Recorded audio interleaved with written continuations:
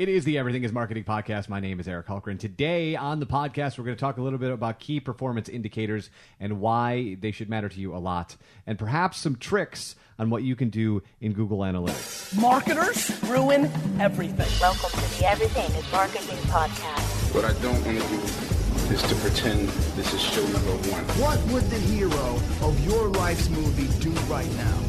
Do that. Do those things. It is the Everything is Marketing podcast. My name is Eric Hulkran, and today on the show, Sarah DeYoung is with us. And Sarah, tell people what your title here is at MLive. My title is Director of Search. I do a lot more than just search, though.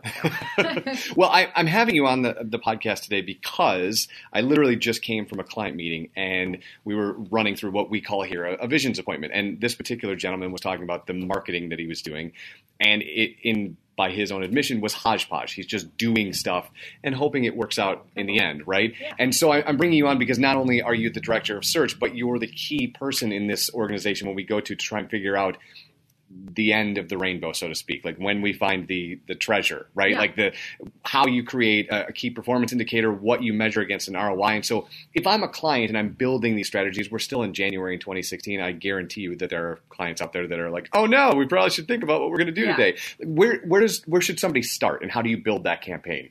Yeah, absolutely. So I think there's a lot to answer that, actually. But with that particular client, when someone thinks that they're doing something and it's a hodgepodge, that's actually happens more often than you would think. So a lot of people, they want to put together a marketing campaign and they know who their audience is. You know, they know the demo. They know it's males or it's females. They know where they're coming from. It's a 25-mile radius. But at the end of the day, once they reach those people, how do they tell whether or not it's working? Sure. And that's the part that we have to help people figure out. So if someone's going to spend a certain amount of money in marketing should be an investment to drive them more money in sales of whatever it is that Right. they're selling in return. So what we try to look at is, if you're going to spend X amount of dollars in marketing, how many new customers do you need to drive in order for that marketing dollar to make sense for you?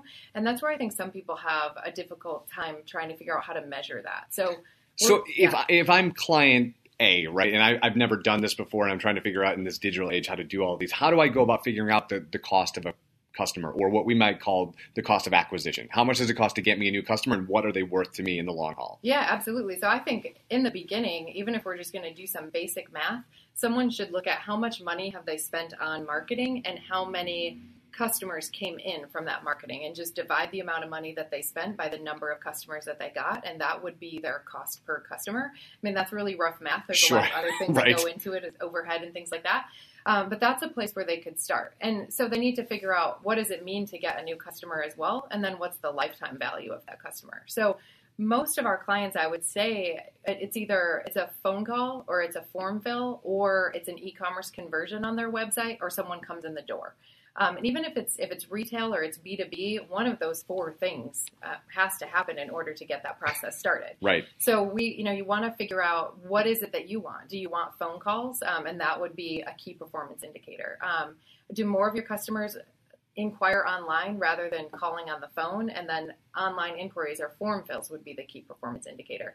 And then use some sort of technology to track that. So is it Google Analytics? In a nutshell, if your form fill, someone fills it out and then they go to a unique page that says, thank you for filling out this form, you track how many times people make it to that thank you page, and that's how many form fills were completed.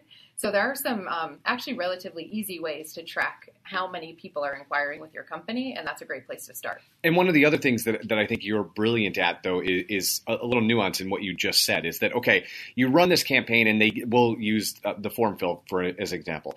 You run this campaign and a ton of people get to the form and 0 people fill it out. Yeah. Right? Like, there's something broken in that, and then you've got to kind of reverse engineer and figure out what's broken. Yeah, absolutely. So in the beginning of our process here, when we're working with new clients, and like you did today, you go out and talk to someone, find out what it is that they're trying to do. Then we come back and we present a plan and we say, spend this much money. We think it'll drive you this many customers. Here's how we're going to track it. That's actually not necessarily the easy part, but the hard part starts after that. So we launch our campaign, we're driving people to the website, and then people are not filling out the form. So then what do we do? So there we usually will take a look at who are we targeting? Are we reaching the right people? And if we're sure we're reaching the right people, why are they not doing the thing that we want them to do on the website? So then we start to look at the website. And people really should look at their website as a salesperson. That is their online salesperson. So is the website telling the people what they need to be told in order to, convince them, per se, to fill out a form or take that next step? And that's where the hard part starts. So we start to give advice on, hey, try adding this copy to this landing page to say this to the visitor when they get to your website, and let's see if more people fill out the form then. Or let's drop them on a different page on the website that's closer to the form and see what they do there. So yeah, there's a lot of testing that happens after the campaign goes live to try to really get people to do the thing that we want them to do. Well, and even the amount of boxes you have in the form, right? Yeah, because if you go past 3 or 4, you might as well have 250,000 because they're not going to do that. Yeah, right? Yep. So we'll do that too. Sometimes if they require first name, last name, phone number, email address, physical address, we really have to sit down and say, do you really need their physical address, or do you just need their email and their phone number to get started? Or do you just need email or just need the phone number? So the easier the form is, the more likely people will fill it out. And would you say, and not all brands can do this, but would you say that it might even be easier if you could do the Facebook OAuth so they can just log in with their Facebook? Is that an easier way to do that? Because then it's frictionless, right? Yeah, absolutely. So anything to make things easier. So a lot of websites now offer just log in with Facebook, and that way you don't have to create a new account. So that's another way just to make things easier on the user. If you are doing e-commerce sales, the checkout process should be the fewest amount of steps possible. So whenever we work with someone that has a 5-step checkout process, like the latest and greatest thing in e-commerce is a 1-step checkout process. You put your name and your credit card number and everything right on that page, and you click checkout, and that's it. And that people check out more often, the easier it is.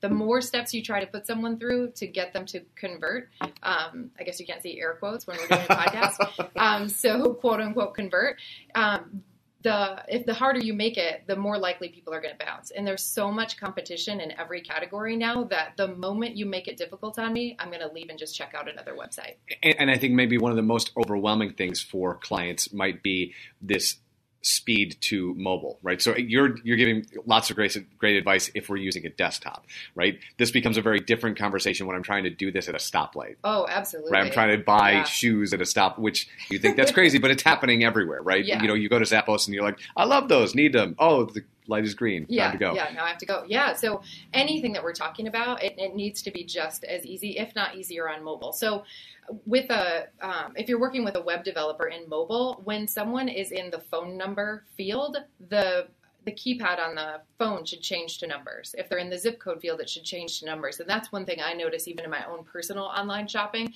If I'm on my phone and I have to switch my keypad over to numbers, and you have to use the numbers on the keyboard and not the phone numbers, right, that makes it really difficult to type that in. So anything that people can do on mobile to program so that the field that the person is in, it gives them the appropriate keyboard. And then again, the fewest amount of fields possible. So, if anyone's ever bought anything on Cards Against Humanity, it actually makes jokes when you check out about how it's not 1990. We don't need your address anymore. So that's true. To use a credit card, you don't need the full address. Sure. So they make it as the minimal amount of fields as possible, and you can check out on your phone really easily. So it's 2016. The marketing world is changing as fast as we're doing this podcast. What are some KPIs or key performance indicators that you're seeing that are trends that brands are leaning towards or looking to accomplish? Yeah, so there's the obvious things of, revenue, phone calls, form fills, things like that. Some of the things that we're looking at, it depends on the industry. Sometimes it might be, if it's a longer buying cycle, it might just be new users to the website. So how many new people can we get to the site? The other thing is email signups. So when we're looking in the e-commerce space specifically, email, if someone's running a good email program, it usually converts at the highest rate. It'll convert higher than organic. So the people that are your advocates, if you stay in front of them with the right message, they'll come back and buy from you again. So there is actually a value on getting people just to sign up for your newsletter program. I've told people who are new in business that anybody that I've listened to through podcasts and people, entrepreneurs, when you ask them one question, what would you have done differently? They say they wish they would have started collecting email addresses sooner. Sure. So I've talked to people that they don't even have an email program program to email their people, but I tell them just start collecting email addresses and save those, because then when you are ready to send out a newsletter or, an update on new products that you have a base of emails to start using. So I would say, obviously a phone call and a lead or someone checking out is tangible revenue, right in that moment, but collecting email addresses is something that can lead to future revenue that should have a value on it. Which is interesting because I think some people, like the same people that say television is dead or radio is dead, right? Some people are screaming about the e-newsletter being dead. And there's a piece of research that I read yesterday that shows not specific to industry, but specific to position, that specifically CEOs, that's their number one source of information. Like whatever they sign up for a newsletter, that is where they're getting all their information and the very first thing that they check in the morning. Yeah, and it blows my mind when I hear people say that email is dead, because when I look in analytics, and we have hundreds or thousands of analytics accounts that we're looking in, when someone is running a good email program, I'm not even looking at the open rate. I'm just looking at how many people have made it to their website and how many are purchasing, and the conversion rate is always the highest. So email is definitely not dead. And even like you're saying, CEOs, consuming information, I'm even talking about emailing sales, Sure. E-commerce businesses emailing out what their weekly sale is. That's not dead at all. Well, and I think the better the content, probably the better the conversion. Yeah, I was at the Detroit Digital Summit a few months ago, and a lot of the sessions that I listened in on were talking about how to craft email content. So what it should look like, even when, when you get an email and the thing that you can see in the preview says, if this will not open, use this browser link. Yep. That right there is a huge no-no. I mean, sure. that's right. That is valuable content that someone sees before they open the email that you could use to entice them to open it. So a lot of the sessions were about some of that. How do you use those first characters? How many characters are available to use? And how do you get more people to open the email? So at these digital summits and the things that we're attending and the results that I'm seeing in analytics, email is definitely not dead, and people should take time to figure out the best way to use it. And one last question before we go, and we're going to have you on a couple more times this year because I think you're going to be the key to a lot of people's growth this year. You talk a lot about Google Analytics, and I think that really scares the crap out of a lot of people.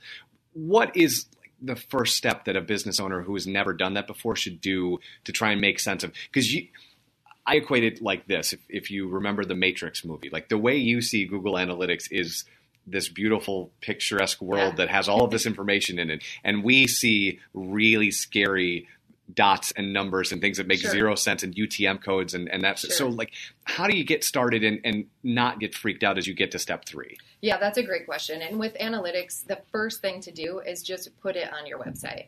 Even if you don't know how to log in, if you don't know how to read it, some people, they're scared and so they don't want to put that, even put it on the website. Put it on the website before you understand anything about it, because it doesn't start collecting data, obviously, until it's on the website. So put that on there first, log in. As long as you're logging into the user interface and you're just clicking around and looking at things and you're not in the admin area, you can't break anything. So, get it on the website, start looking at that. And then Google does offer, there's an entire course online for free that has sessions that are videos, and then it's also in text. So if you prefer to watch or read, it has it in either format to start understanding, what is the traffic called? How do you find things? So there's a lot of resources available for people to teach themselves how to look at that data. But the first thing I would do is get it on the website and then just start poking around in there and see what you see. And for me, I think hands-on is the best way to understand. And then, partnering with someone that already knows how to use analytics is great because they can walk through and tell you a story out of your data. But just getting it up and running is the first thing that everyone should do. All right. Sarah DeYoung has been joining us. She is the Director of Search here at MLive. As always, if you want to get a hold of us, Eric at MLive.com. It is the Everything is Marketing podcast. Have a great day. Thank you. Yeah, no problem.